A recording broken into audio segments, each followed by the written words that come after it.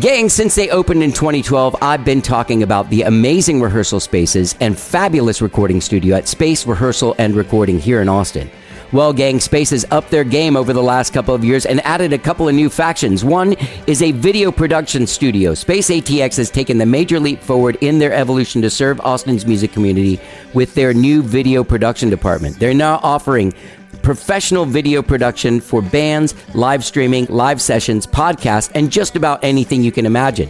They've also added a creator studio. Maybe you want to take your TikTok or YouTube videos to the next level, or it's time to stop using your cell phone pics for all of your PR photos. Their newest production room is waiting for you. You can also book their in-house video or photography services, or bring a freelancer to get the job done yourself. That's Space Rehearsal and Recording, located just a few short miles south of downtown Austin. They now offer rehearsal studios, audio recording, video production, a creator studio, and more. Go to spaceatx.com to find out more. And take the talent train from Schmoesville to Protown with Space Rehearsal, Recording, and Video Production. Let's get down. Hey gang, I want to thank you for listening to this episode of How Did I Get Here? I know you have a lot of choices out there, and the fact that you're listening to this episode right now is not lost on me, so thank you. I'm not sure what platform you're listening on, but whatever platform you're on, give us a follow. And if you like what you hear, leave us a rating. It takes just a second, and it means the world to me. Plus, it really helps the show. So thank you in advance. And remember, the last 100 episodes of How Did I Get Here are available on all streaming services. Now, enjoy the show. And you may ask yourself, well, how did I get here?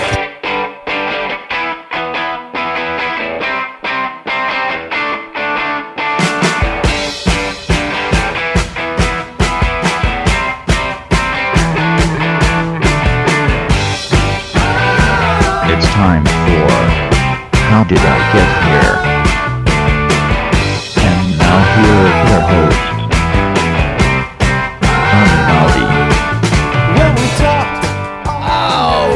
Hello, I'm Johnny. I'm your host. Welcome to the show. I hope you guys all had a good weekend, whatever it is you did this weekend. Gang, I had a really good weekend, man. Skyrocket played at Hill Country Barbecue in New York City on Friday and Saturday night. And we had a fucking blast, man. Friday was a public show. Saturday was a private show. We were playing a lady's 50th birthday party. And we had played her 40th birthday party there 10 years ago, obviously. But yeah, it was a great time. Saw a lot of old friends. Got to go to my friend Joseph's bar. Joseph King, who is a dear old friend of mine. If you listen to the show, he's been on a bunch of times. Had that band Deadbeat Darling. He had a band called Canvas here in Austin. I produced their record. He and I are extremely close. We used to do these duo shows like for years, and we still do. We just did one a few months ago, like I think in July or August over at the Volstead. Anyway, he's got this great place in Bushwick, Brooklyn, called Sleepwalk NYC. Look it up on Instagram. It's a really nice place. It was fabulous. I was really proud of him. His place is great.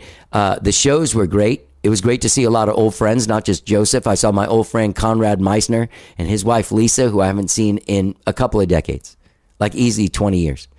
Great to see them. They have grown children now. Everyone's older and just more laid back. We actually all went to Bushwick from the gig. They live in Brooklyn, Conrad and Lisa, and they give Catherine and our sound lady and me a ride out there to go have a drink at Joseph's bar. Man, it was so fun. We had a really great time. Stayed out very late. You know, I realized that like as I get older, like this sort of like launch time, like I can go out to a place, right? If say you have a gig at like 11:30. But if I wanted to go from my house and leave, get ready to go at like 10 or 10:30 or 11 or something, that is virtually impossible for me to do. But if I'm out already at 11, then I'll just cruise to your gig, right? It's just hard to launch from home.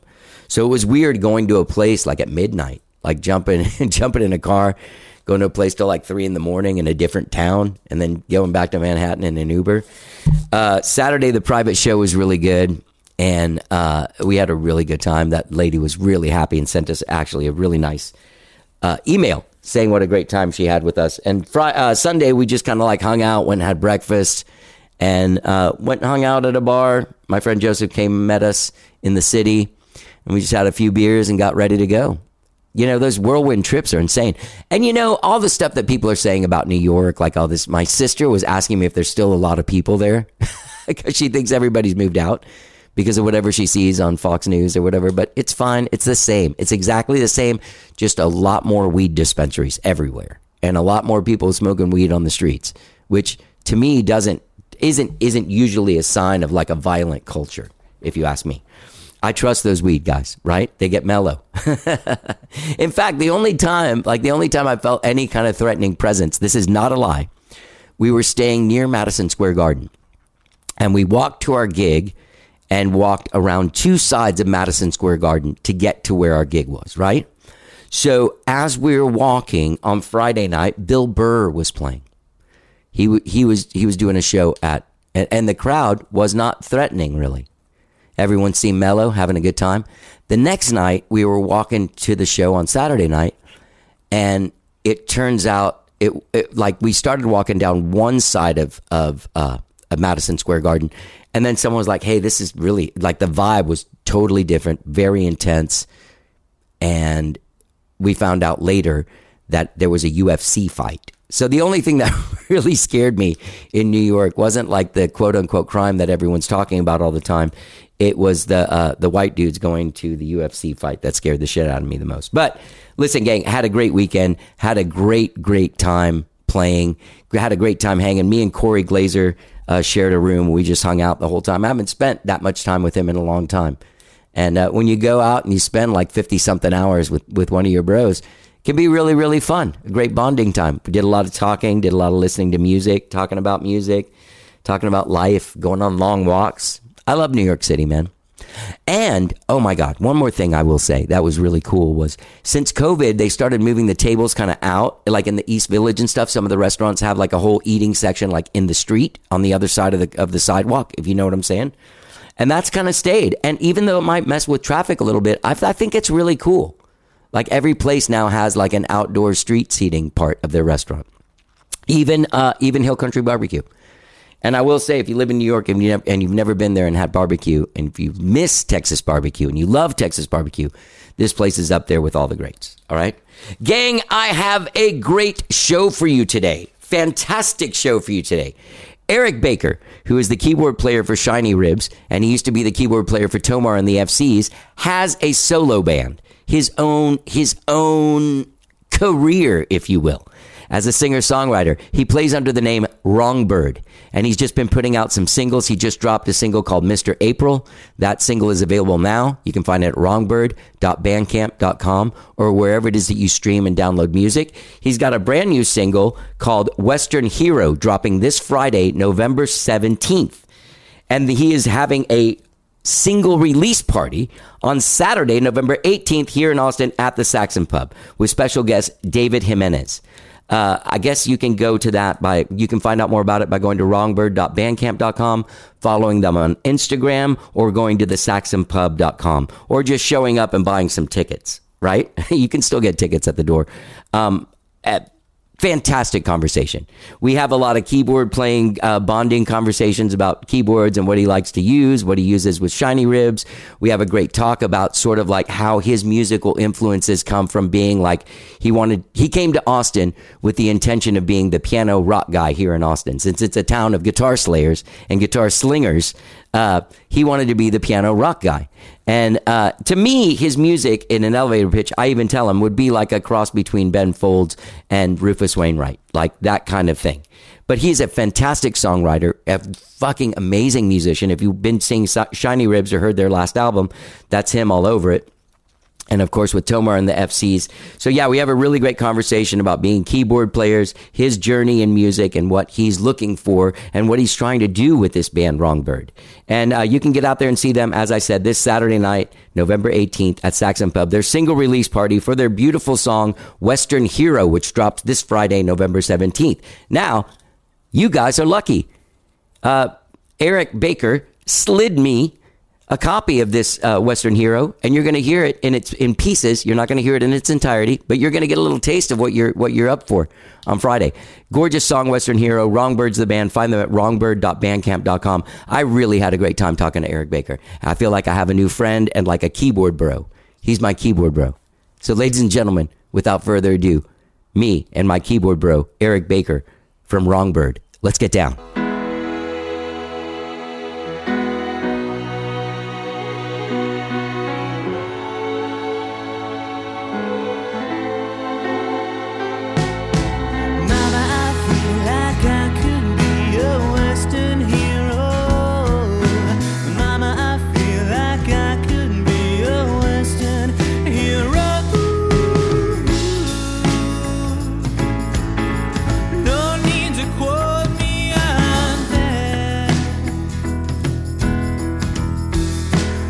I have an M3 Hammond, and it just needs work, and I've been putting it off for so long. Yeah. I want to chop it eventually, so I can do like put it to a Leslie and like basically have like a B3 Junior is what I want to do eventually. Yeah.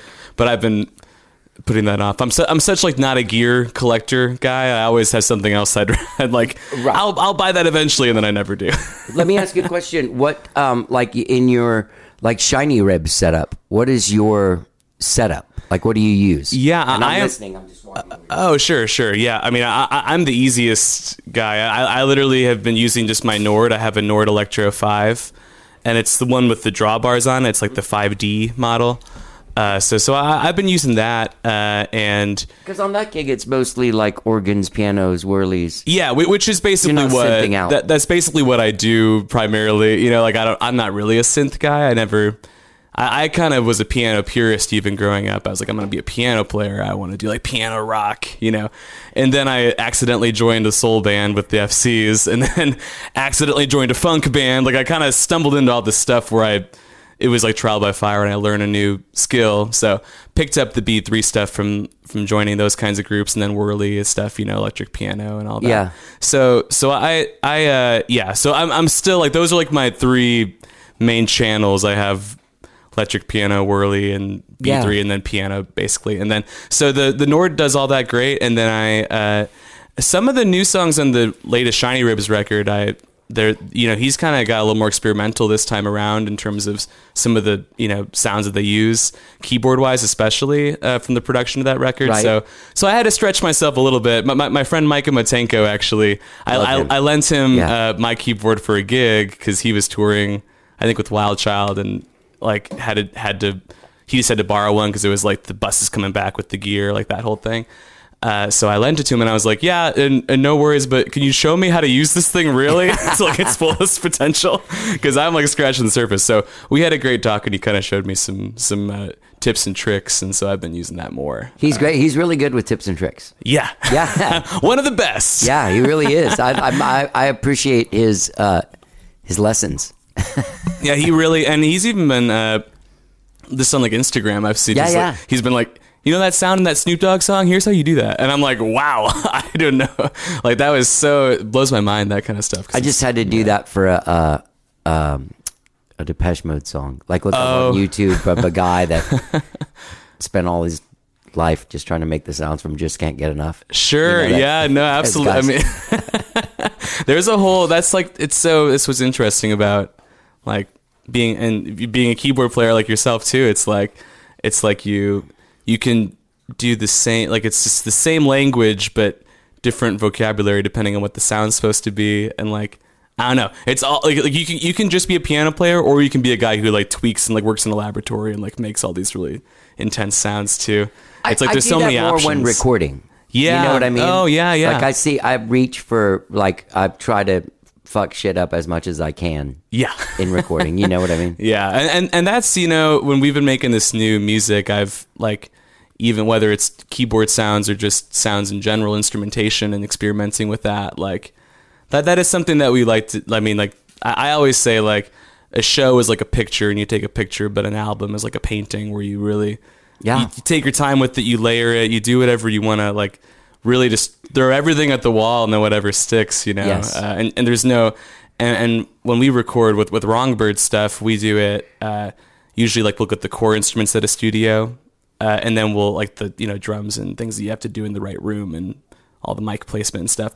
And then we'll do the rest of it at my guitar player, Michael's house. Okay. And so that way we can just like experiment with sounds and like there's no like, all right, clock's ticking, we gotta get this all done today. Right. It's like, what if we just had a mandolin on this chorus for no reason and then like see how that sounds, and we just follow our instincts, and yeah, it's fun to get to do that. These songs are great, and your last record is great too. There's a thing where like if I had to elevator pitch it, yeah, I would be like it's like there's the pop sensibilities of like a Ben Folds, and Oh, sort my of the gosh. energy of a Ben Folds, but also there's like some sophistication in like a Rufus Wainwright first couple albums. Oh man, well You know that's what I mean? that's really cool. I mean, Yeah. the Ben Folds comparison. It's funny how I mean, for me, the influence was very much there. That Was was it? like, Okay, good. Oh yeah, like 7th grade, 12 years old. Ben Folds was like, it was Beatles and Ben Folds were like my two things, and I was Yeah. just really into both of those. And like that was my kind of goal when I came to Austin. I was like, I'm gonna be the piano rock guy, because there's no one doing, like, in my mind there was like, who's the new Ben Folds guy? There's not. Yeah, so I was It's not kind a of piano thinking, guy town. Yeah, Although yeah. there's killer fucking piano players. Oh sure, yeah, that's the funny thing. I mean, I mean, there's you got like, Matenko, you, guys like Red Young. Who are oh like, my god, that yeah, I mean, guy's- legendary. Like, yeah, from like old Austin true veterans to the new guys. But it's Yeah. not known for that by any means, and it's hard For to sure. find a keyboard. Like I get a bunch of gigs, and I just started playing keyboards because I saw my friends started a cover band. That's seriously like when Yeah. Skyrocket started 22 years ago.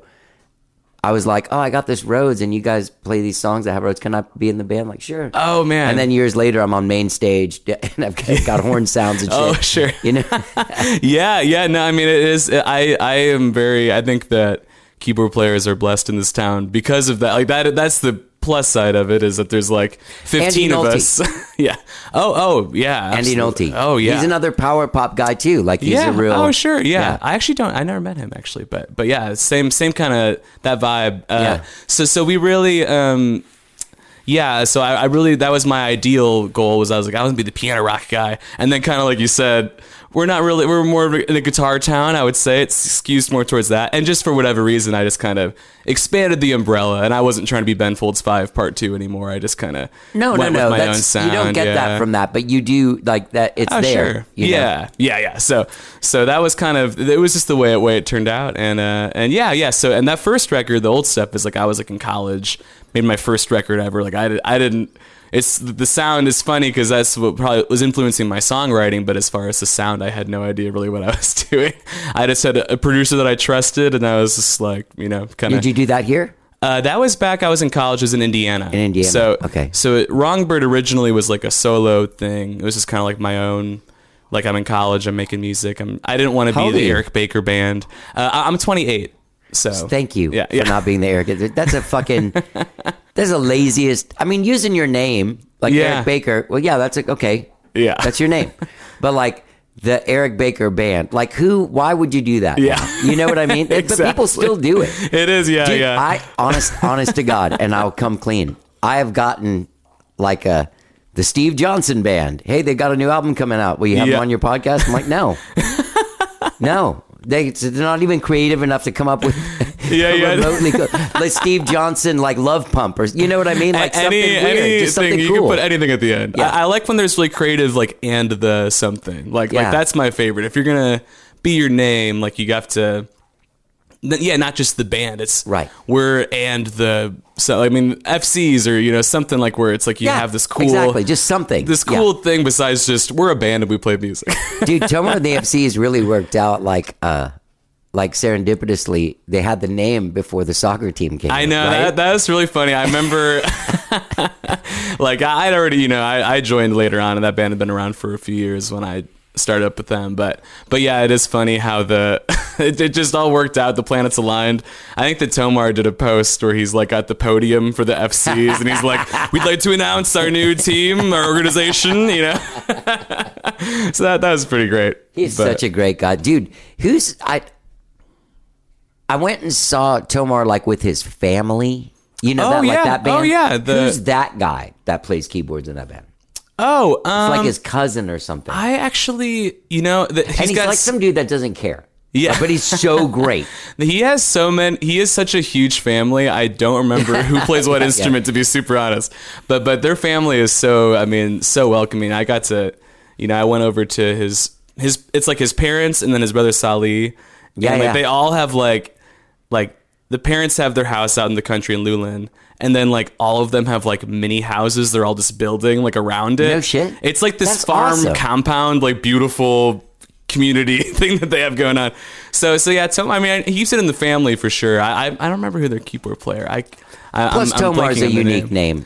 Oh yeah, I mean, Tomar's one that people. Yeah, it's more unique. Yeah, that was the other thing is that Eric Baker is just like you could just in the phone book. There's 1,000. Speaker? Yeah, Mike Johnson. Yeah. There's just like so many of those guys. It's like Eric Baker to me sounds like a computer programmer. It doesn't sound like a rock star. so Wrongbird became the kind of the catch-all. It's a great name too, by the way. Oh yeah, thank you, man. Yeah. I think that there is a bit of a like inherent self-deprecation and like this kind of like not like in a totally but there's just a bit of humor in the name. It's kind of tongue-in-cheek in its own right. That like it's like it's kind of like it's a pun and it's goofy, but it's also like I think a little sincere in like realizing that we all have like not everything figured out and like right. I don't even read that much into it. I think of it as like a cool name like Radiohead or Shiny Ribs, where it's two cool words put together.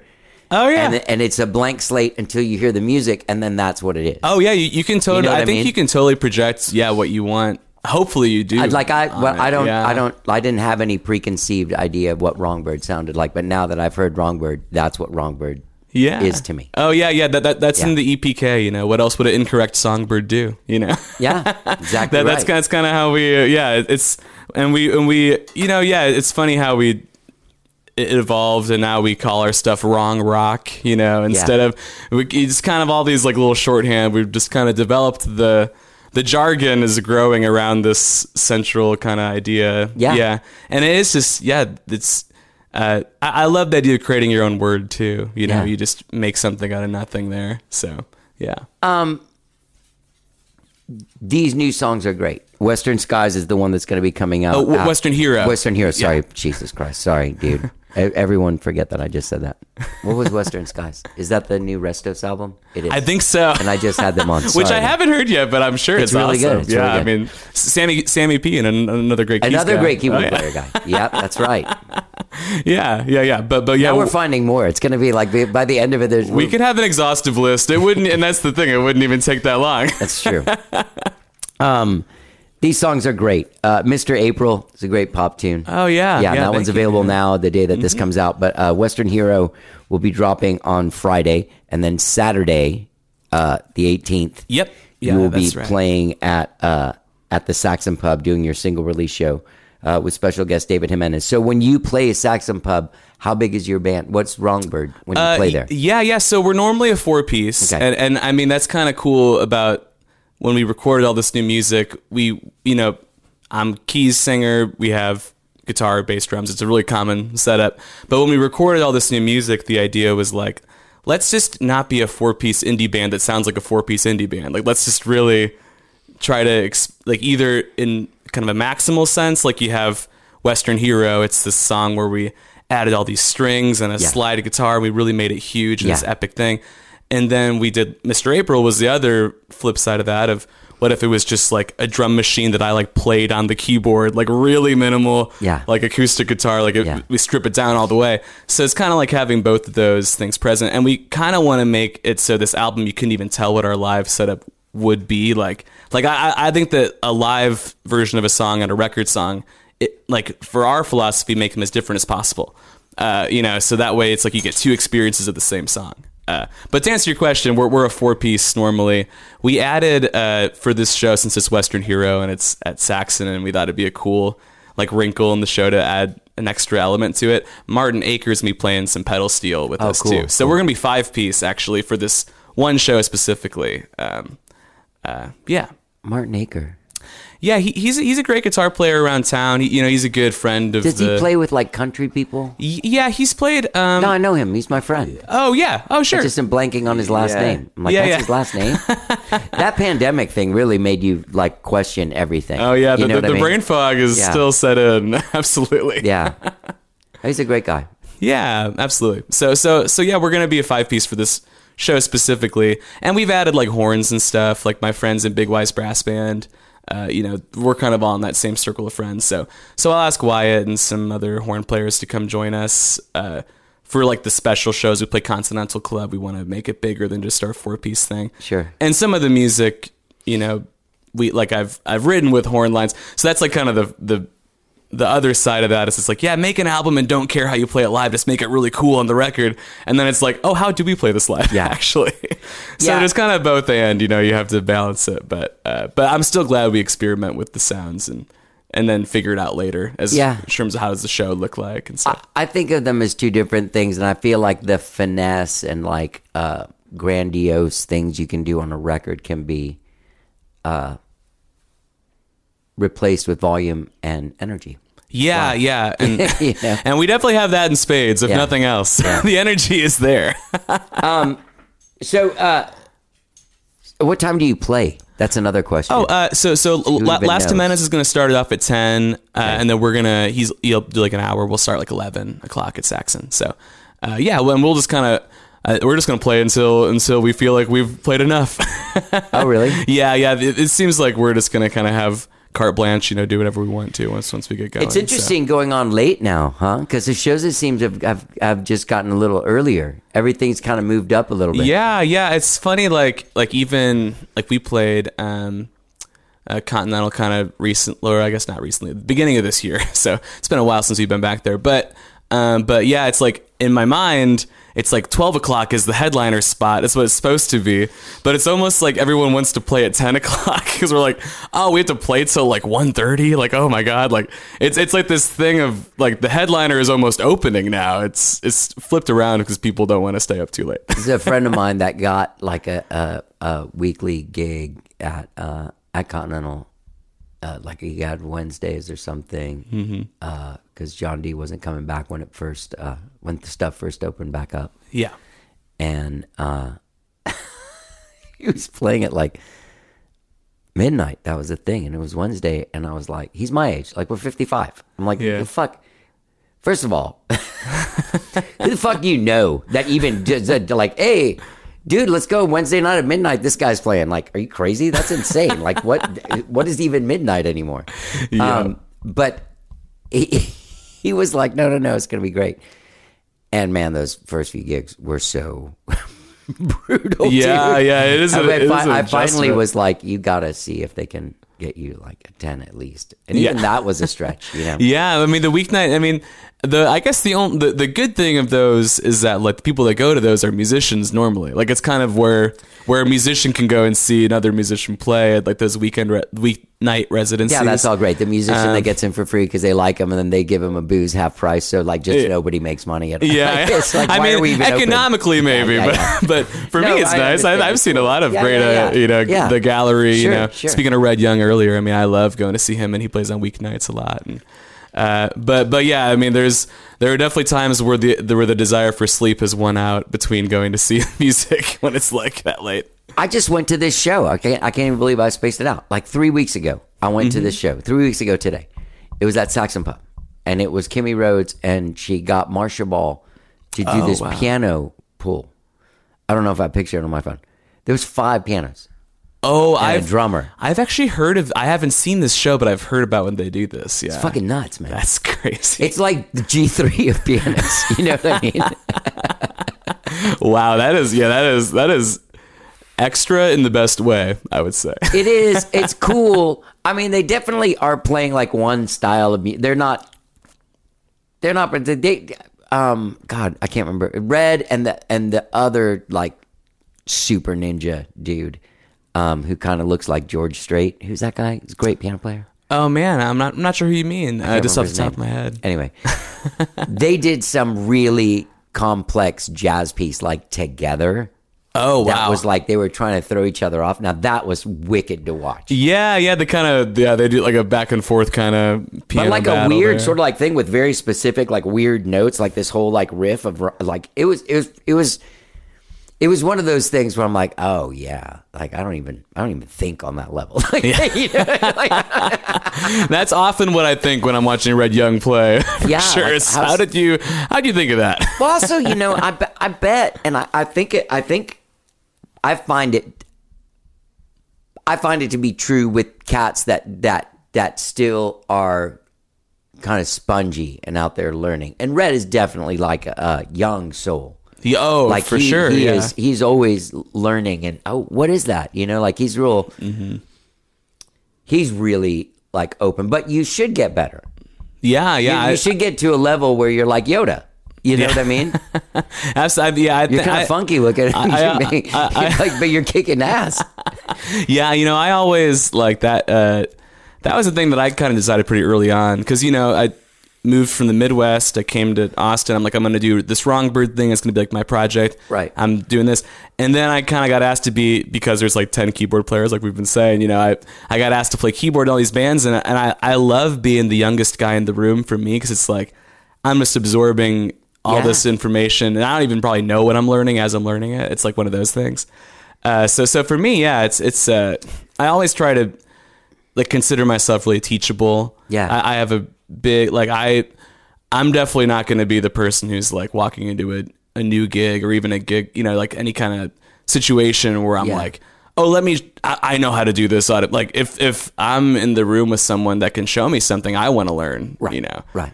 So yeah, and it's so cool that there are people like Red and people like that who have been musical legends for like 40 years and they still have that attitude. Yeah. Like that's rare. I You think. can. I mean, I've asked Red, like, hey, wait, how do you do that thing? He's like, yeah, here, come here. Like, he's like, it is a good town for that kind of like thing. Like, people will take you under their wing and like share their knowledge with you. Then no one's like, no. See what I'm doing over here? Yeah. I haven't really, like I started making music.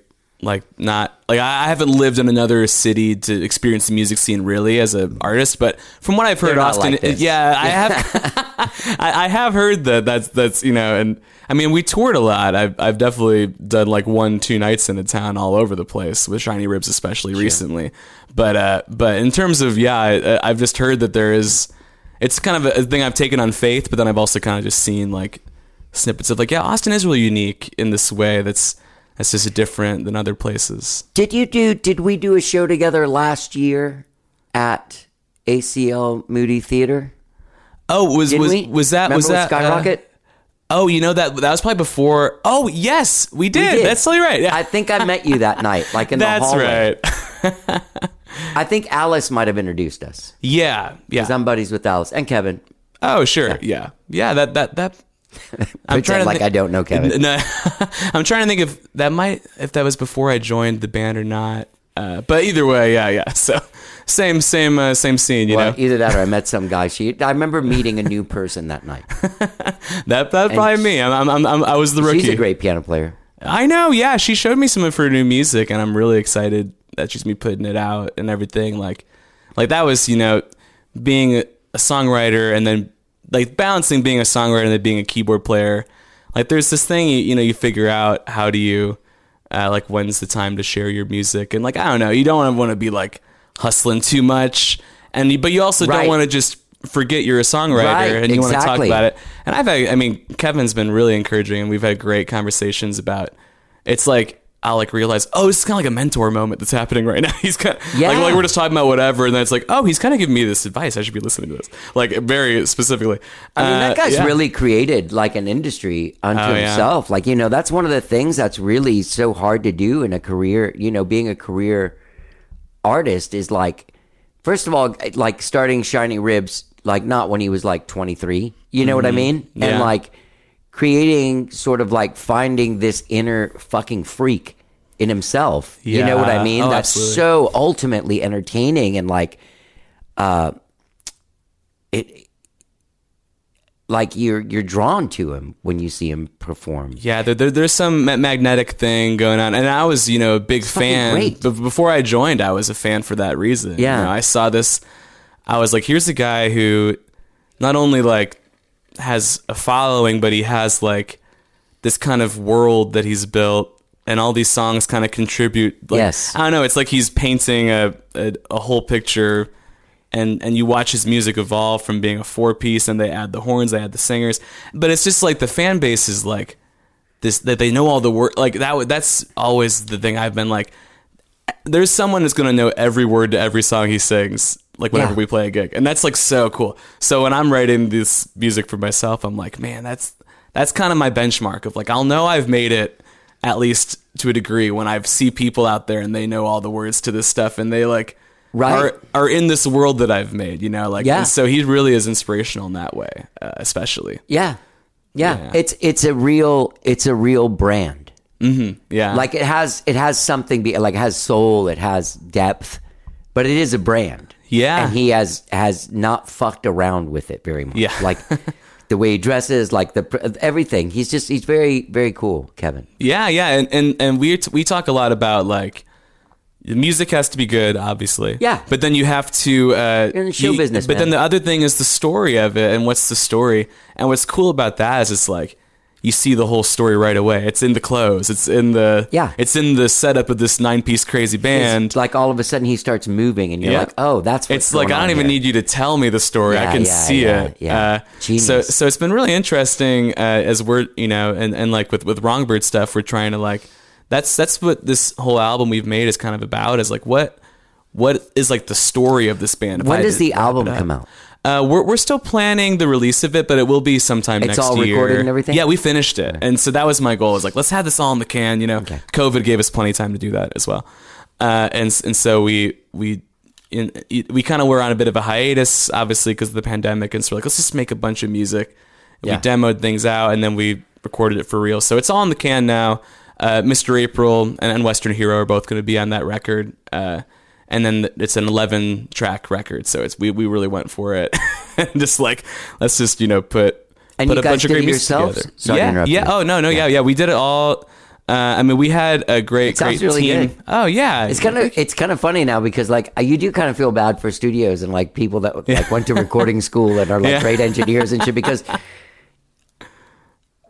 I mean, you still do kind of need somebody that knows what's going on. Oh, and I especially, like you can't learn everything on YouTube. And I'm especially like I'm definitely not a gearhead. Like I was saying earlier, I'm not a like dialing things in. I'm much more, if I had to describe what I do, I'm just more in the songwriter camp than like the gear music nerd camp. Sure. As much as I appreciate those people and need to be surrounded by them. So Michael Blake, he's kind of my partner creatively in Wrongbird now, and the guitar player for everything. He's kind of the gearhead for us. He really It's good is to have the a guy person, like that. and he's got his home studio. So when we record things together, he's dialing it all in. And then we did do actually at Antimatter Studios, which is part of Austin School of Music, where I teach at. With Darren. At Seabreeze Place. And so Russell Tanner, he engineered all of the drum sessions, and for when we recorded the big stuff, the B3 organ, They still the have the piano. studio and stuff there? Yeah, they actually moved recently, and they have now the studio's in like a separate building. It's really cool. I think it's a big improvement, actually. They have it used to be just a part of the school in like the recital hall. They would turn it into the studio, but now it's this like a separate garage building, and they really decked it out. I haven't even seen it since it's been finished. I really want to go over there. But yeah, so he helped out a lot, like dialing it in too, and So it was a big collaborative effort. I mean, I'm definitely not the kind of guy who's going to sit down and be a recording engineer and also write the songs. Like I can't do the recording engineer part. Yeah. Well, I mean, I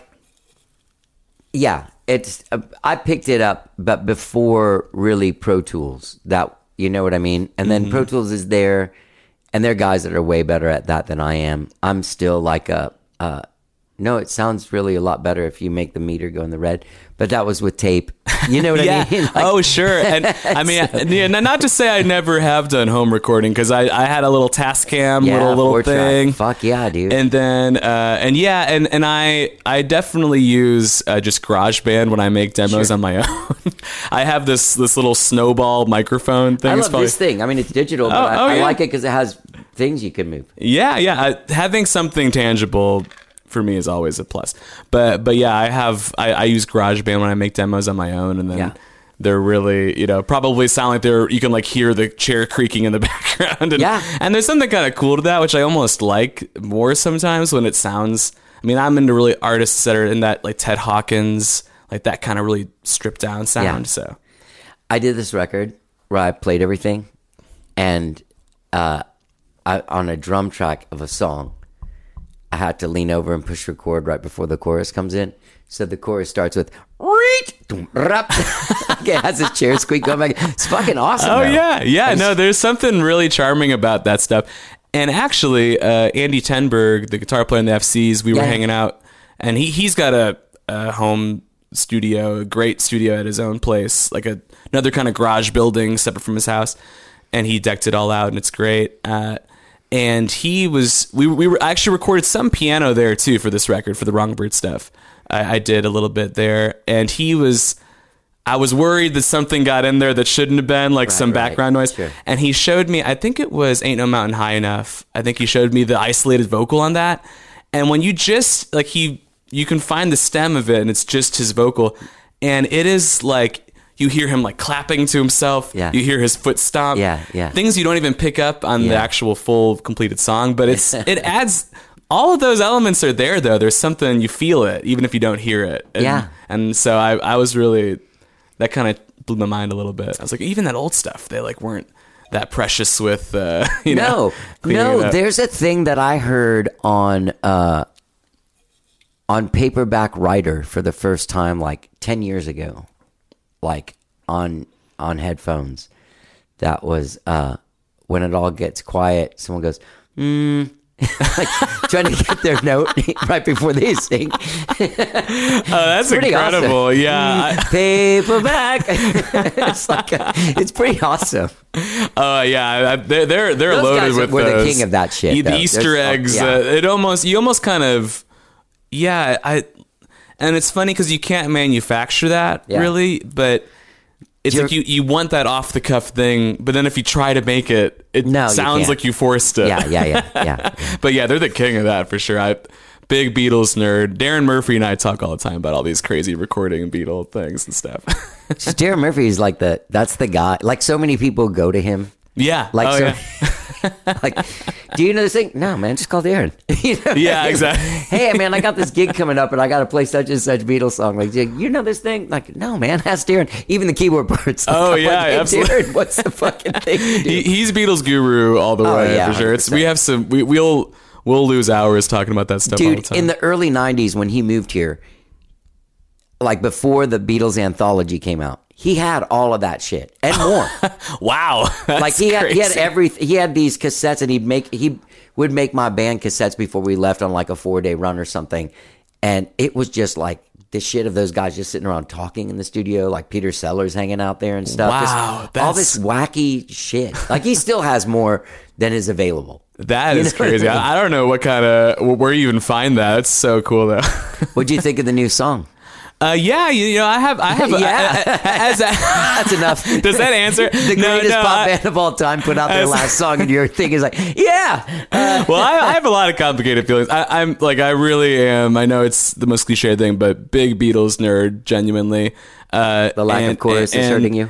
And I appreciate it in different ways than I think most people are. There's a camp of people that I think are Beatles fans on a surface level that are like, new Beatles song, and just because it's Beatles, it's great automatically. Sure. And if you're a real Beatles fan, I feel like you maybe don't need to just assume everything is great, because then you're not really taking it for what it is. I think the thing I appreciate about it is that it's John Lennon's vocals again, and they're cleaned up and it's cool.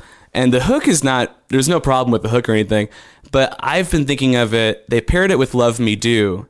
And in my mind, it's like the cool thing, if I think about this philosophically, it's like, Now and Then they is paired it with Love Me Do. like there's a when in the single the release it's first and the last. B-side. Okay. They did on Spotify anyways. If you look at it, there's a Love Me Do is the B-side of it. Okay. They cleaned that up too with like AI or whatever technology they used.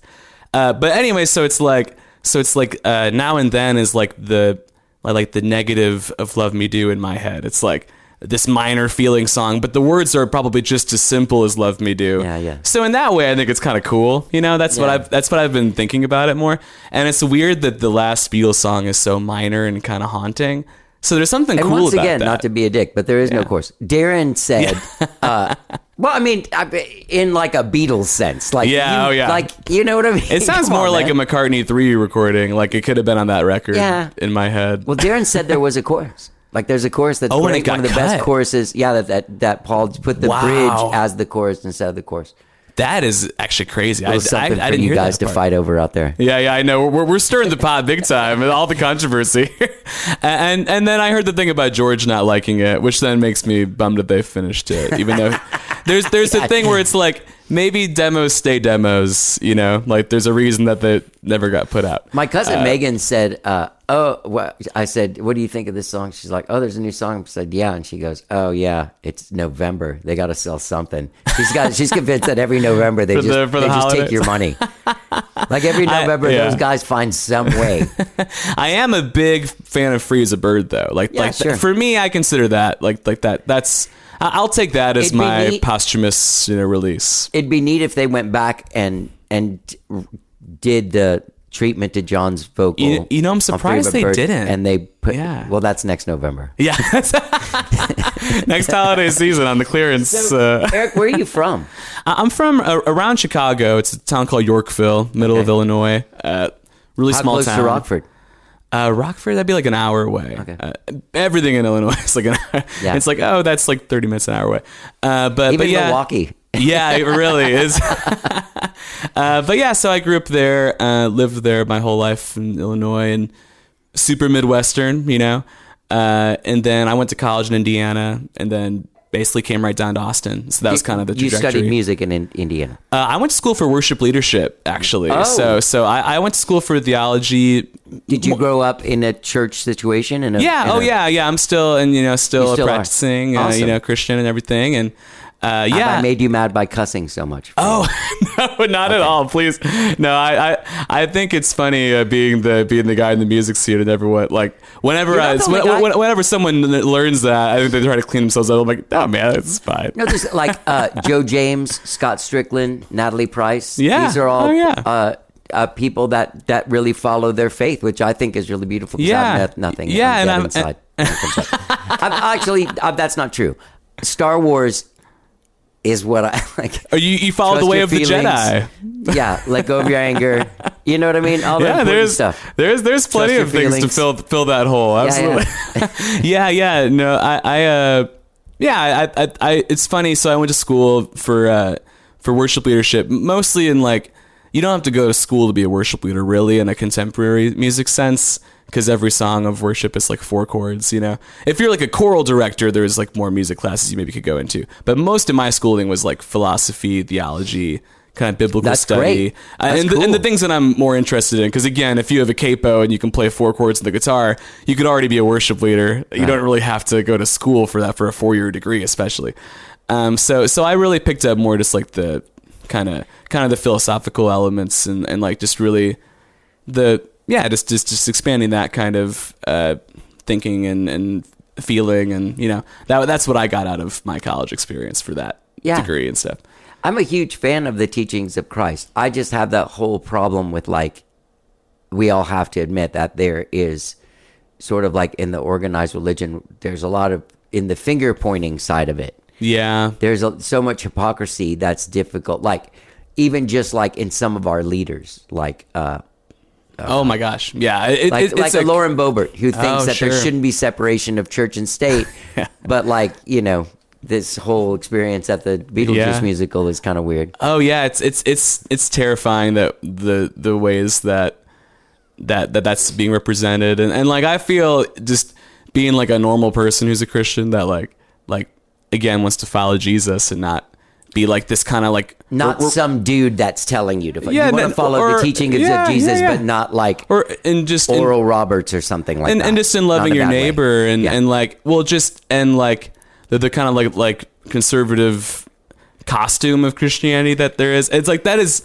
if you look at what they're saying, it's just like nothing lines up, you know. It's just kind of that thing, and it's almost a cliche now how far away they are from actually what Jesus is talking about on that side of like political stuff. It's crazy. It's like so obvious, and I feel like a lot of my practice of being a follower of Jesus a lot of times is like almost like I'm a PR guy being like, no, Jesus is not like that. Like what they're saying, it's not like, there's so much of that. And yeah, so being, but I've had such a great friendships, and I don't think I've ever gotten anyone really that found out I'm a Christian in this music scene that's ever been like weird about that. Cause they find out who you are as a person, and they realize, oh, this is very far from what I thought. This might be about a guy like Joe James. Do you know who I'm talking about? Oh yeah, okay, Joe's awesome. Yeah. His latest record is all about that, like about his faith and reconnecting with his faith, right? Yeah, and all those. That's the one thing about it, because like in the 80s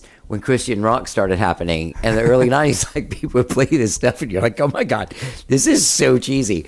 But then you think like, oh shit, there's bands like U2 who are, I mean, a Christian rock band, really. Yeah. I mean, they also influenced every things. Every worship guitar tone with a dotted eighth delay. You can thank the Edge for all of that. Whenever you get sick of hearing that in church, that's what that is.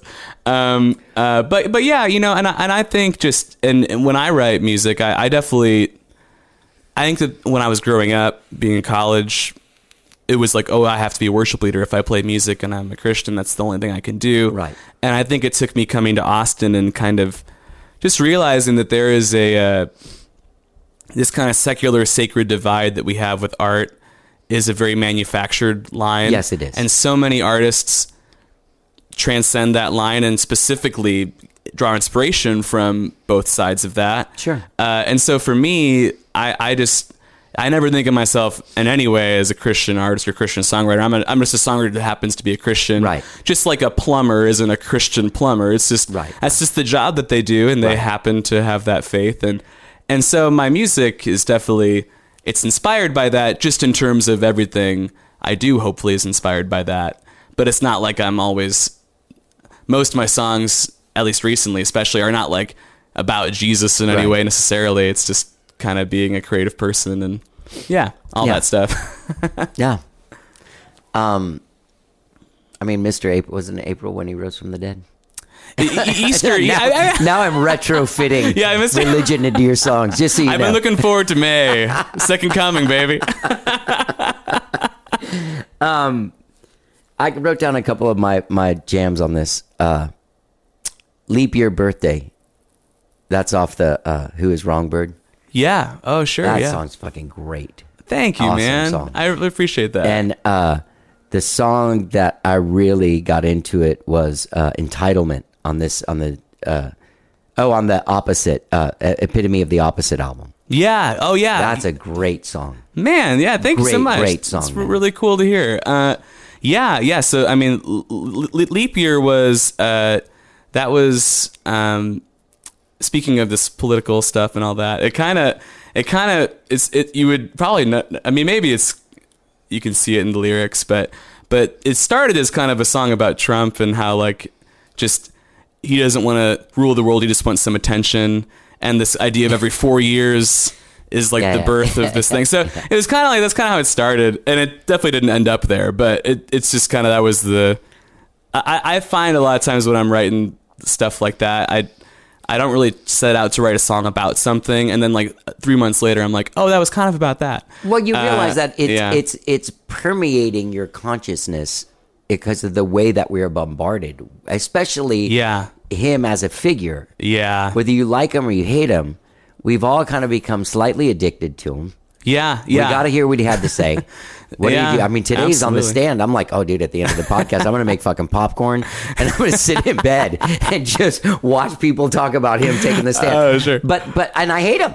I mean, I don't like what he represents. Yeah. I don't know if I hate him or not, but he does not represent what I believe I think is good. Sure, yeah, and as same for the You record. know what I was gonna on the record. I was going to say something that the scariest thing about it all to me isn't even so much like the people. It's just the fact that these people like. There's people that are electing these people. It's not like they're just assholes that pop up and think they get a job. It's like there's a bunch of people that are like, that's my guy. Yeah. And the weirdest thing I have seen in this whole like era since 2015, the weirdest thing I saw was last week when Mike Pence dropped out. I watched this thing where they were talking about, well, he's dropping in his polls, but I think the poll that really got him was the evangelicals. Mm-hmm. He was at 1% with evangelicals. It's crazy. And Trump was like at 73%. And you're like, yeah, really? Like, do you guys like? Have you guys ever heard either of these people talk? Yeah, because one guy's into it and one guy just he does not. Clearly care. not. Yeah. 2 Corinthians. Yeah. So that and so Leap Your Birthday did come from that. It was like this thing of like, oh my God, we are like screwed. And then, but then that that chorus of breathe in, breathe out, breathe in, let's call that life. Like we're gonna be all right. It basically was like we're gonna be all right. And I don't even understand how this is happening. I feel very overwhelmed, and yet like I'm gonna be like it's okay, and things are gonna work out. And so that's kind of how that's what that song. It's funny. It came from like a very random, like you wouldn't, at least when I hear it, I don't hear like a protest or any kind of like reactionary song in it. But that is where it started, and a lot of the themes I think in a lot of my songs end up being like, listen, you were like a speck in the universe and everything is really overwhelming, and instead of being terrified by that, maybe be like, oh, thank goodness. It's not all like it's not all about me. Yeah, like great. And so yeah, and that's also a big Kurt Vonnegut in that that's my favorite author. I'm a big Kurt Vonnegut nerd, and so Leap Your Birthday, the Up to My Knees in the Milky Way, that kind of came from a Kurt Vonnegut book. I heard that's in Slapstick, one of his novels. I read that. And that's kind of the end.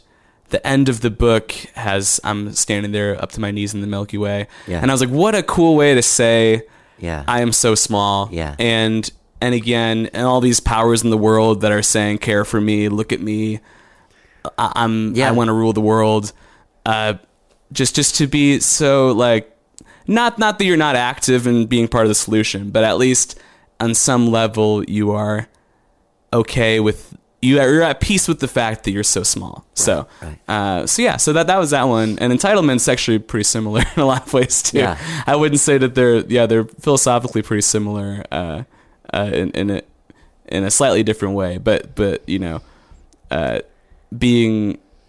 entitlement, especially in those verses about being like so, just all these things coming at you and being just. Again, like it's, my mother said to me, son, the earth revolves around the sun. And I was wrong and I had to be corrected, but I don't know. There's something in there. I just like this idea of like, maybe naivety or like sincerity. Naivety is the wrong word. Sincerity isn't a wrong thing. And I think that we live in a time that's increasingly cynical. So I just really hope that if my music's doing anything, it's making people really sincere. And that's good. I mean, hopefully the society will correct itself.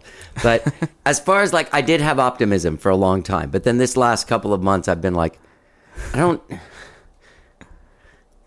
is everything going to be okay? Because normally I just say that it's all going to be all right, man. Then you're like, it's not getting more all right. It's difficult. I mean, I'm definitely not always the optimist. I think that there's a hopeful through line through most of my music, but it doesn't mean that every day I feel great. Are you married? You're married? Yes, yeah. My wife Maddie and I've been married for a little over a year now. Oh, congratulations, man. Yeah, thank you. Yeah. Thanks. Yeah. You got kids? No, well, 2 dogs as kids. Yeah. No kids yet. We're planning that down the road. Not for right now. There's this interview that I read with Bruce Springsteen where they were saying he was like, my dogs were my kids until I had kids and they just became dogs. I think that I'm gonna have that experience if my wife Maddie has that experience. I'm hoping she does. But she really, I mean, she's very dog. Me too. Like, and our first dog was just hers, and she got it in 2020 before we even met. And then so I won him over like a year. It took me a long time for Scotty, our dog, to like me. And then we just got a new dog literally last week. It's a week till this day that we had a dog. So we're adapting and being parents again, I guess. What else do you do? Do you do anything else outside of the racket of music? Not currently. No. Well, I teach at the Austin School of Music. I was touring. That's all part of the hustle, the music hustle. Oh, I mean, I think a lot of musicians do that. Yeah. So yeah, that's part of what I do. And then other than that, I'm playing for Shiny, doing our gigs with the Bird stuff, and then just trying to be out there, and I pick up the occasional keys gig pretty frequently. I'll get asked to do things, and when I can say yes, I will. But it's increasingly becoming. Shiny Birds have been busy this year. Exactly. Your record, you've been on the road. Yeah, so it's been more difficult to say yes to those kind of freelance stuff because I'm playing so much. And thankfully so with Shiny Rivers, it's been awesome. So it's interesting that there's a hustle. You do. A lot of us do it. Dave Scher. Almost everybody. Matenko, you, me. Like I spent the summer playing with Fastball, like as a side guy too. But I'm my own guy. You know what I mean? Yeah. Like we're all our own guys, and also like we go and do a thing for somebody else. That's such. We have to. I think that's a pretty Austin sort of thing too. I was about to say, I feel like that is a unique Austin thing, from what I can tell, and to have like three frontmen backing of another frontman. That's normal. It's like a blessing and a curse, and only in the sense of when you're trying to schedule your gigs and you're like, oh wait, you all play in like 5 bands, so no one's free this day. Yeah. Oh, that's the worst, isn't it? So that's the only thing that's been the kicker of it. But I do love that. That's such a fundamental thing to this scene, is that everyone. Yeah. It just means that we're all really being really creative, and not only that, but we're supportive, and like Dylan Hill is the bass player for Wrongbird, but he's the drummer of Mamalarkey. He plays guitar and other things. He's like in every He's one of the most busy guys I know in Austin, and he's just always down to whenever he can. He's we're making stuff together too, and has his own stuff as a songwriter. So I think it is cool that we're another a place. front man. Yeah, everyone. Really. So and then also one more thing that I do is I play in a British Invasion cover band that's a bunch of buddies of mine. So speaking of being a Beatles nerd, I wasn't kidding. I'm a real. Darren has one of those. Yeah. Oh yeah. Bottle Rocket. Bottle Rocket was kind of Skyrocket. It was kind of our inspiration a little bit. In a loving tribute way, because the St. George's Day gig, Tim, who's my drummer for Wrongbird, but also in this cover band, we saw that, and he was like, what if we just did this year round? Like, always had a British Invasion band. So we have this band called the Riffs and Chips is the name of it. That's great. And do the time of the season solo. Oh yeah. And we're big, all the 3-part harmonies, and we do all that. And I play a lot of guitar in that band actually, which is fun for me. I mean, I'm not a guitar player in terms of shredding, but I just like to strum chords and walk around on stage with more flexibility. So that's fun.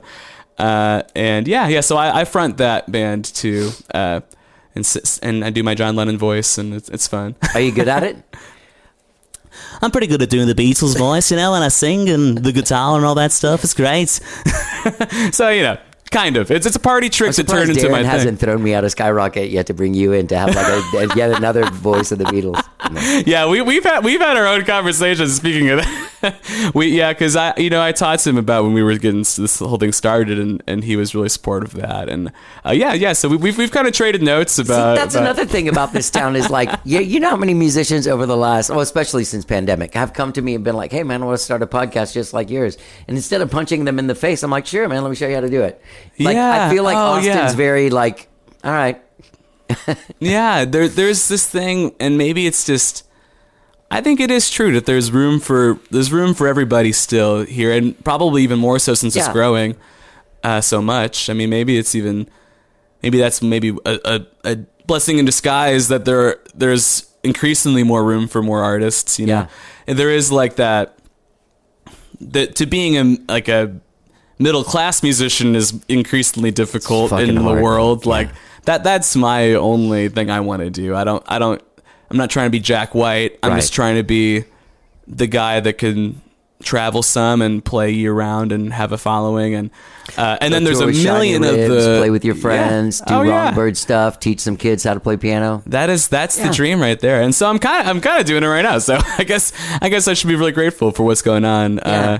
I feel really lucky. I mean, in fact, we were talking about Mr. April earlier, and that's how I got the Shiny Ribs gig. Was I sent that song to Kevin, and he was like, "Hey man, sounds great. Also, are you free next month to do some filling gigs?" And I was like, "Oh, let me check my calendar." Yeah, I'm definitely going to make time for that. And I actually had just, it was right after I left the FCs to focus on Wrongbird. So it was just super ironic. It was like, all right, time to go back to doing my stuff again. No more being a keyboard player. And then it's like, Shiny Ribs is calling. Oh yeah, I'm gonna do that for sure. It's really fun. So it's funny how that stuff happened works to me. out. It's got that before the fastball thing. I was like, Oh, yeah. I'm gonna just really focus on my own stuff. I'm not gonna take any gigs. Hey, you want to do this thing? Yeah, man. Where you guys going? Pittsburgh? Fuck yeah, I'll go. And it's like you can't say no to those when those opportunities come up. It's crazy. Plus it's, Yeah. plus with when you're friends, you're like, oh, so I get to go hang out Yeah. with my friends like around America. Sure, that's great. That Oh sounds yeah, fun. yeah. no It problem. was. I mean, I never had toured like that before. It was a life-changing experience for me to. I never even done the bus thing before, so we're traveling. How'd you and, do? I think I held up all right. If you asked the tour manager, I think he was impressed Okay, for me good, being good. this guy in my 20s, first time on the road. When we weren't without That's a our. pretty seasoned band too. Oh yeah, they've been there, done that for sure, and then some. So it's funny for me being this like I'm all fresh and I'm like so excited, like yeah, we're gonna be on the road. Everyone's like just waking up, getting their coffee, and they're not that they're not having a good time, but not nonplussed by just the idea of traveling. Yeah. But for me, it's like all new, and I never even. My own bunk. Yeah. No way. This is all for me. This 2x6 bunk. Oh my god! Say hello to home for the next I'm 20 gonna days. decorate the ceiling in here. Yeah, It's gonna be amazing. I should have done a I'm gonna poster. pick out at this my- wall. It's got its own outlet and everything. This is great. My own curtain. Yeah. So it was a crazy experience, and I never even, let alone touring, I never even been west before to California and all that stuff. Wow. So it was really, I mean, it kind of was a once in a lifetime thing to get to do that, and it all just came super organically. Like I said, I just sent that song over to him, and he thought it sounded cool, and was really supportive of that, and then just asked me to play, and then filling in for 6 gigs turned into filling in for the summer, turned into being the guy in the band. So it just all happened as it should. I think really, really organically. There was no. It's another thing I stumbled into, so I'm here for it. It's the best. Yeah, I think that's kind of how the real things happen. It just accidentally happens. At least for me, that's been my experience. When I try really hard, I'm like, why didn't that work out? But when I stumble into something, it just, I don't know. There's something about that. It's weird. You're using the Force. Yeah. I'm telling you. You can have Jesus and Jedi. It's You a can. 50-50 split. Yeah. And don't get me wrong, I'm a huge fan of Jesus and his teachings. It's his fans sometimes that bum me out. Oh yeah. Same That's here. all. No Same offense. here as one of Yeah. them. Yeah. It's I'm trying to think of it in terms of Beatle fans, but we got to get out of that analogy. yeah. So are you going to you've got the show Saturday, November 18th at Saxon Pub. It's the big show, Western Hero single release. Then do you have stuff planned before the end of the year, or you're going to, once the new year starts, then we're doing Wrongbird? Yeah. So we're playing a few weeks after at Central Machine Works. That's like, if you've ever been I there. love that place. Great stage, super cool atmosphere. So we're gonna do that in Super December. cool atmosphere. Yeah, For some reason. In terms of, I mean, it's definitely one of my favorite, like those brewery style gigs. Sure. It's, Yeah. You can have actual like people up there dancing. And Yeah. stuff. Speaking of the British Invasion band, actually, not to tangent too much, but we played Central Machine Works, and we did a Please Please Me 60th anniversary show. And we did the whole LP front to end. Oh, nice. And so people came out for that, not even knowing who we are because we're a relatively new project, but they just heard Beatles Please Please Me Anniversary. Sure. And we had everyone out there dancing at Twist and Shout. It was like a that's movie awesome. scene. Yeah. And it's like, I didn't know that you could even do that like at a brewery thing like this. It was really cool. So whenever Wrongbird's been there, it's been a lot of energy, and people are you can kind of rock out there without feeling Sure. like you're disrupting people, because people are usually into the music Yeah. pretty much there. So we're doing that in December 2nd. What's the British invasion called? The Riffs and Chips. Riffs and Chips. Okay. Yeah. Wait, you said December 2nd? Yeah. So that's gonna be Wrongbird at their. I think it's the second. I can. Riffs and Chips. What other songs are you doing there? Oh yeah. Well, this is gonna be that's a Bird gig at the Central Machine Works. Right, I know, but I'm asking what other songs do you do in Riffs and Chips? Oh yeah. So we do I mean, it's set 50% Beatles, 50% everything else, Okay. as I feel like most of those bands are. We do You do like Hermits and shit like that, or no? we do Henry the Eighth. Oh yeah, that's what I always say. It's our most British invasion can ever get. Yeah. And then we go into that one. It's really fun. We do like Bus Stop, the Hollies. Yeah, I love that song. What else? She's Not There. Zombie stuff. Some Searchers. Don't Throw Your Love Away. Yeah. Yeah, it's all that stuff, and then Ticket to Ride, I Want to Hold Your Hand, like the 20 or 30 something Beatles songs that we do, and that's something that I like about it, because it's, I mean, obviously as a nerd of that era of music, Yeah. I love doing the songs people know, but also I kind of like doing like the bus stops and stuff like that, and people don't even really necessarily know those songs, but it's cool that you're almost like teaching people that there's a whole scene other than Beatles at that same time, Right. and that really 60s sounding stuff instead of like later Beatles where it's Badfinger, Big Star, Cheap Trick. yeah Me. we kind of we kind of lean more towards that, like really where it's a little more old school even Yeah. sounding, and so it's great. And then our drummer Tim Smith, who also drums for Wrongbird, he's in both bands, he does all the Ringo songs, so that's always fun. Cool. So we'll do Act Naturally and stuff like that. And yes. I have a friend named Tim Smith who's very prominent in the power pop world. Really? Yes. Oh my gosh, we have to have the Tim Smith meeting. That'd be great. Yeah, he was in Jellyfish. Oh my God, no way. The second Wow. record, that's him on bass. He's even in the pictures. He was in the Man, band. that's dude. That I and love then he that was Sheryl record. Crow's guy for like a decade Oh no way. Yeah. Wow, man, that's or longer. small world. That's why Tim Smith is just like Eric Baker in terms Yeah. of common names. That's really cool though. Dang. Yeah, it's a pretty cool. He's a pretty cool guy. Roger Joseph Banning Jr. Are you a fan? Oh, I don't know if I know that name That's actually. the Jellyfish guy. The Oh, keyboard guy. that's the name of. Oh, I didn't That's know his name. Yeah, Okay, yeah. cool. I've yeah. had him on the show a couple times. Oh no way! I got to go back and listen. We to were that gonna have a episode. band together in the '90s, like after Jellyfish. Oh my God! What, Yeah. dude? That's Yeah. awesome. It just got weird because he was playing with Tim, and he was like, "Well, I'm bringing my guy, and I have this guy Einar. I don't know if you know him." I know. I Peterson. don't think so. I was like, "I got this guy Einar," and he was like, "Well, I got this guy Tim." And I Oh, was like, "Well, I got this guy Einar." And he was like, "Well, you guys should come out then to LA." And I was like, "Well, you should probably come to Austin because we can't afford to just go to LA and like live there." Like, so it really kind of came up, but we stayed in touch and stayed friends. Oh, great, man! That's crazy. Well, if that ever happens, send me that record, man. I want to hear that. In some ways, I feel like it's going to at some point. He just put out a new record, and we've been talking, and part of me is just like, well, now we live in a time when I could just be like, here, It's play inevitable keyboards on all now. these songs. Talk to you later. Yeah, Oh yeah. I mean, it's just an email. It's easy now. I know. But then you want to be this, like, he's one of my idols. Yeah, man. He plays with Beck. He's the guy that's played Oh, with my Beck for like God. the last 24 years or something. Damn, dude. Yeah. That's really cool. Shoot. There's a lot of the first guitar player from Jellyfish is in Beck's band too, Jason Faulkner. This guy's got around. I had no idea. I mean, I had a friend that's turned me on to that. Is it Spilt Milk? Is that the? Yeah, that's the record that I really know, and I got turned on to that record, and that was it kind of blew my mind. I was like, this is what I hear, Yeah, I have that same thing. They're maybe a little more proggy with it sometimes, or they get more far out than I tend to do. Yeah. But still, I'm just like, I was really impressed that there's just another one of those bands that can be like, oh, I really like them, and they're niche enough that if I know someone else likes them, I know we're into the same kind of music. So Yeah. Oh, it's a huge. There's even a book about them.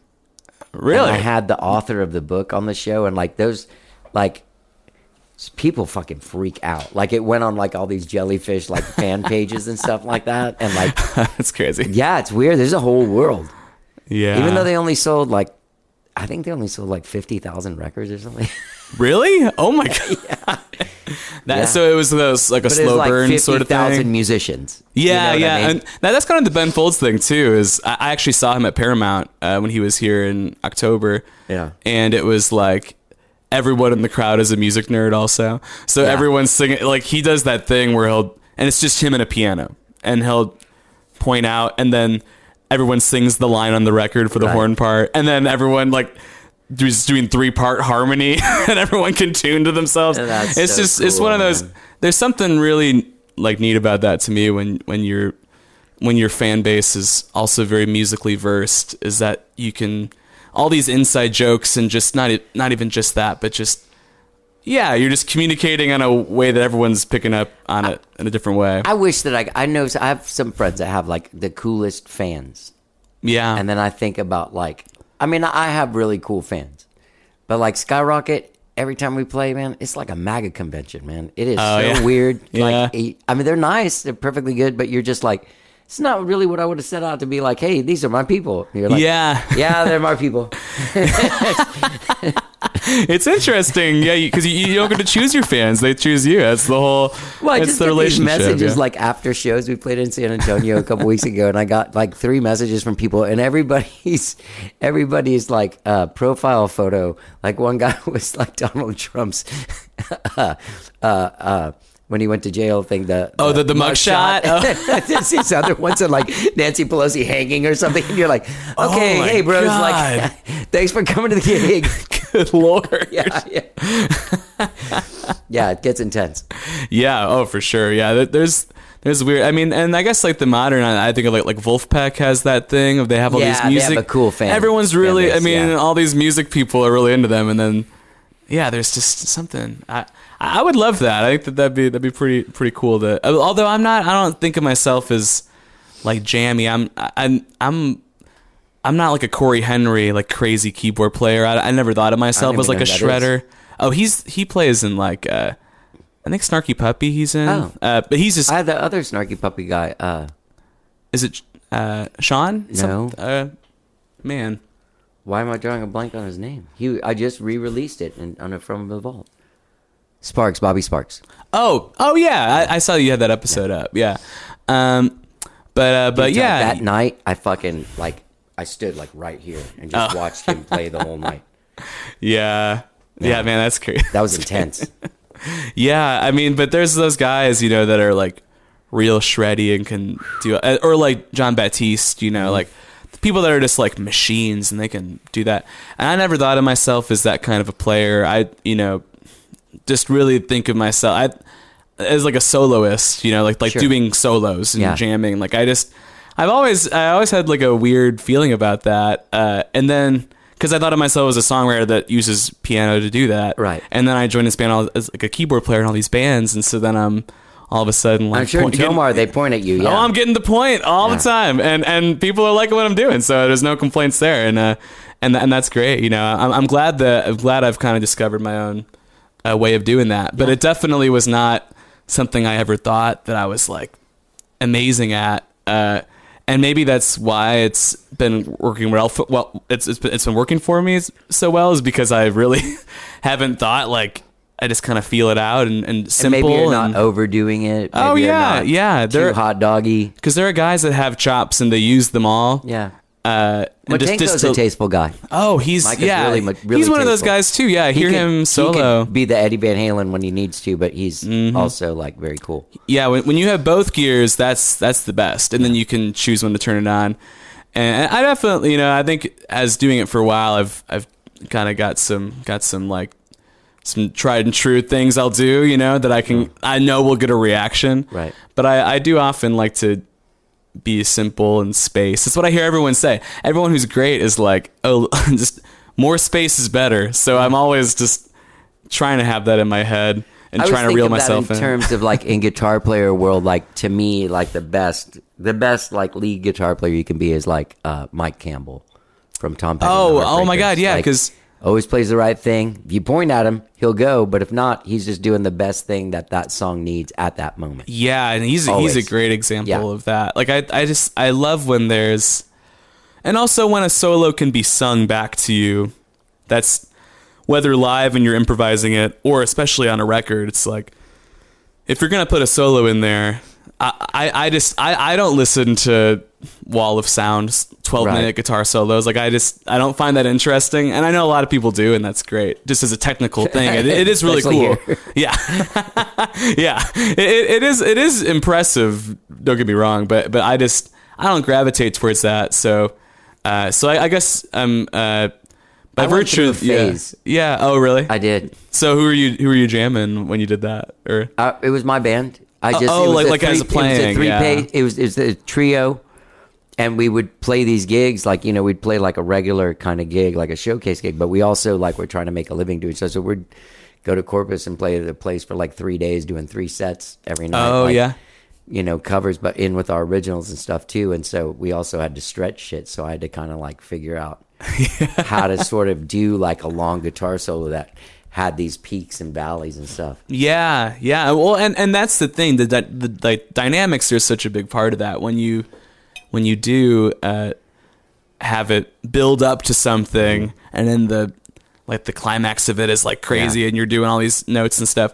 Like that's one thing, and that I really can appreciate. And I've seen people. Andy Tenberg from the FCs is like, I think he's a master of that. He'll start a guitar solo so simply, and then you don't even know how you got there. And then by the time the rest of the band swells in behind, it's just like, he does it so, like, tasteful would be the number one word I'd use to describe him too. I think he's so good at soloing. I'm just always, whenever I'm on stage with him, I'm just like watching, like, what the heck? How'd that happen? I love that. Yeah. You know Chris Gebhard? He used no, to teach at the School of Music. I don't know if he does. He's taught before I was. I recognize the name, but Yeah. he taught before I was there, I think. Or I mean, he left before I was there. We played this song "Physical" by Libby and John. The other night. You know what I'm talking? Let's get physical.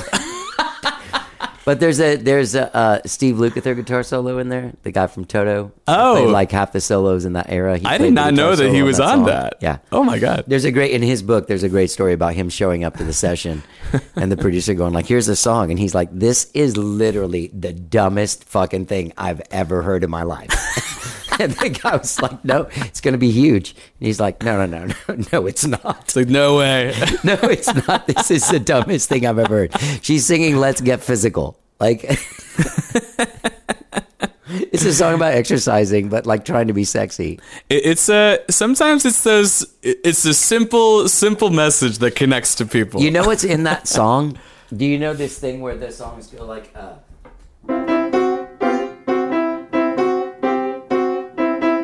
it's all kind of like based on the she came from somewhere back in the London. And then like for like 5 years after that, every song had this kind of like weird kind of like that's the kind of like up and down suspension thing. Get physical. You know what I'm talking about? Oh yeah, absolutely. Like that.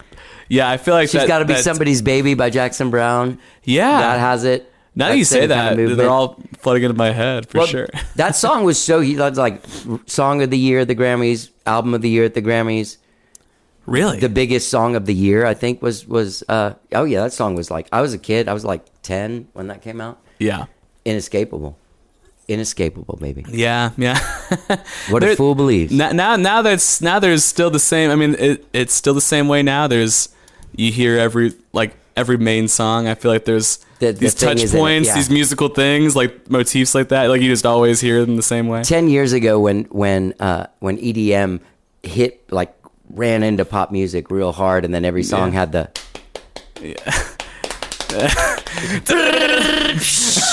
Like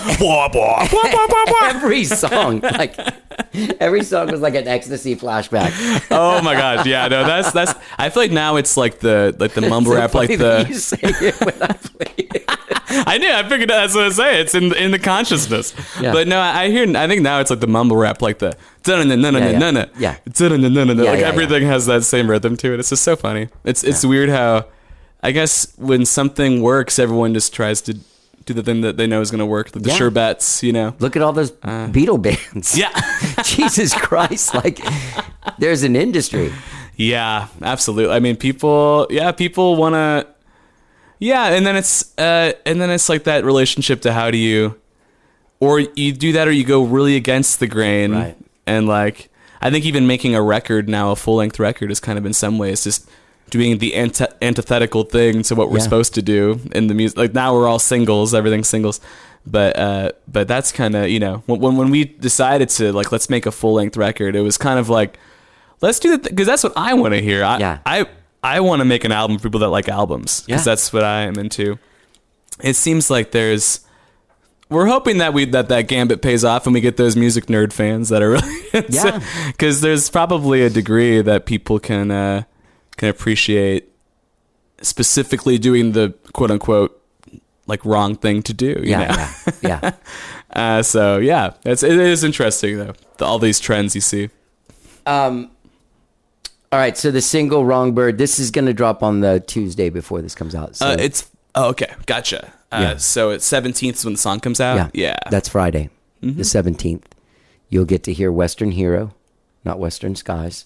You can find you guys at wrongbird.bandcamp.com, and you can go see the band Saxon Pub Saturday night, November 18th, the single release show. And, if you don't make it there, then you can go to the Central CMW, Machine Works man, on the December 2nd. Yeah, give us a stream. We'll appreciate it. Give us a stream, or maybe buy it. You know. Yeah. We do put digital downloads. You know, I think that's people do. I mean, Bandcamp offers it. They do. So, So if you like it enough to want to do that, would that be even better? Yeah. Yeah. And we're actually looking into. We're gonna try to. This might be a spoiler, but we're trying to get some singles made on vinyl of this song. Oh, awesome. And we're going to have a B-side that's not anywhere online. Yeah. How'd you know? No. Yeah. We AI'd our voice onto Love Me Do, and that's what's going. No, it's a song that actually is unreleased. It's probably not been heard. It's a totally new song called Whiskey Princess is the name of the song. And it's not really been it's not available anywhere. It's going to be only on that vinyl. Okay. So you should get that if you want to hear an exclusive song. Yeah. Well, dude, this has been great. Yeah, thanks so much for having me, man. This is my fun time. And you can catch them with Shiny Ribs when they play concerts. Yeah, we're doing in Austin. We're playing on the 30th of December at the Moody. Yeah. So it's gonna be fun. That's gonna be killer. Yeah. Oh shit. And we're playing the 29th at 3:10. I was going to say like, oh, we could go up and see you, but no. Oh, yeah. Well, if you're free the next day, yeah. I don't know. Hey, dude, thank you so much for doing the show. Congratulations. Everyone check out Western Hero. It'll be available on Friday. And Mr. April, the single, is available now. The record, the epitome of the opposite, is available now. And the EP, Who is Wrongbird, both of them are fantastic. Get these records now. Go listen to them. And Riffs and Chips. Look out for the Riffs and Chips. Hello. Thanks for doing the show. Right, it was a great time, you know, on the radio and the podcast. Oh, wonderful. No need to quote me on that. That was Eric Baker. His project, Wrongbird, dropping singles as we speak. You can find the song Mr. April wherever it is that you stream and download music, and at wrongbird.bandcamp.com. The song that you just heard and you will hear again in a minute, Western Hero, drops this Friday, November 17th, and they're celebrating with a release show Saturday, November 18th at the Saxon Pub. Go to wrongbird.bandcamp.com to find out more about them. And I feel like I have a friend. I had a great time talking to him. I love you, Eric. I'm glad we're bros. Wrongbird, Western Hero, drops Friday, November 17th. And hey, gang, don't forget, when you're out there checking out Spotify and looking up Wrongbird and finding out what they're dropping or what they're lifting or what they're doing, Don't forget, you can subscribe to this podcast wherever it is that you find podcasts, be it Apple Podcasts, Spotify, TuneIn, Overcast. Ask your Amazon Alexa, ask your Google Nest, play How Did I Get Here by Johnny Gowdy, and they will do it. All right? That's what I'm saying. That's what I'm saying, people. Have a great week, whatever it is you're doing. Enjoy the rest of this song, Western Hero, and get it on November 17th, this Friday. Let's get down.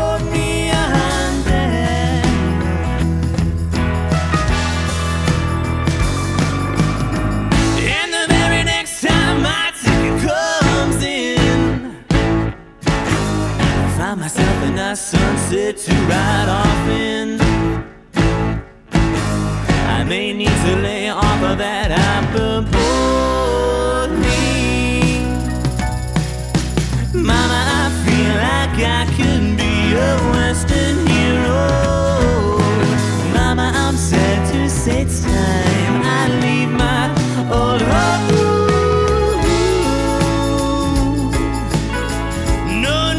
Quote me, don't quote me, I'm there.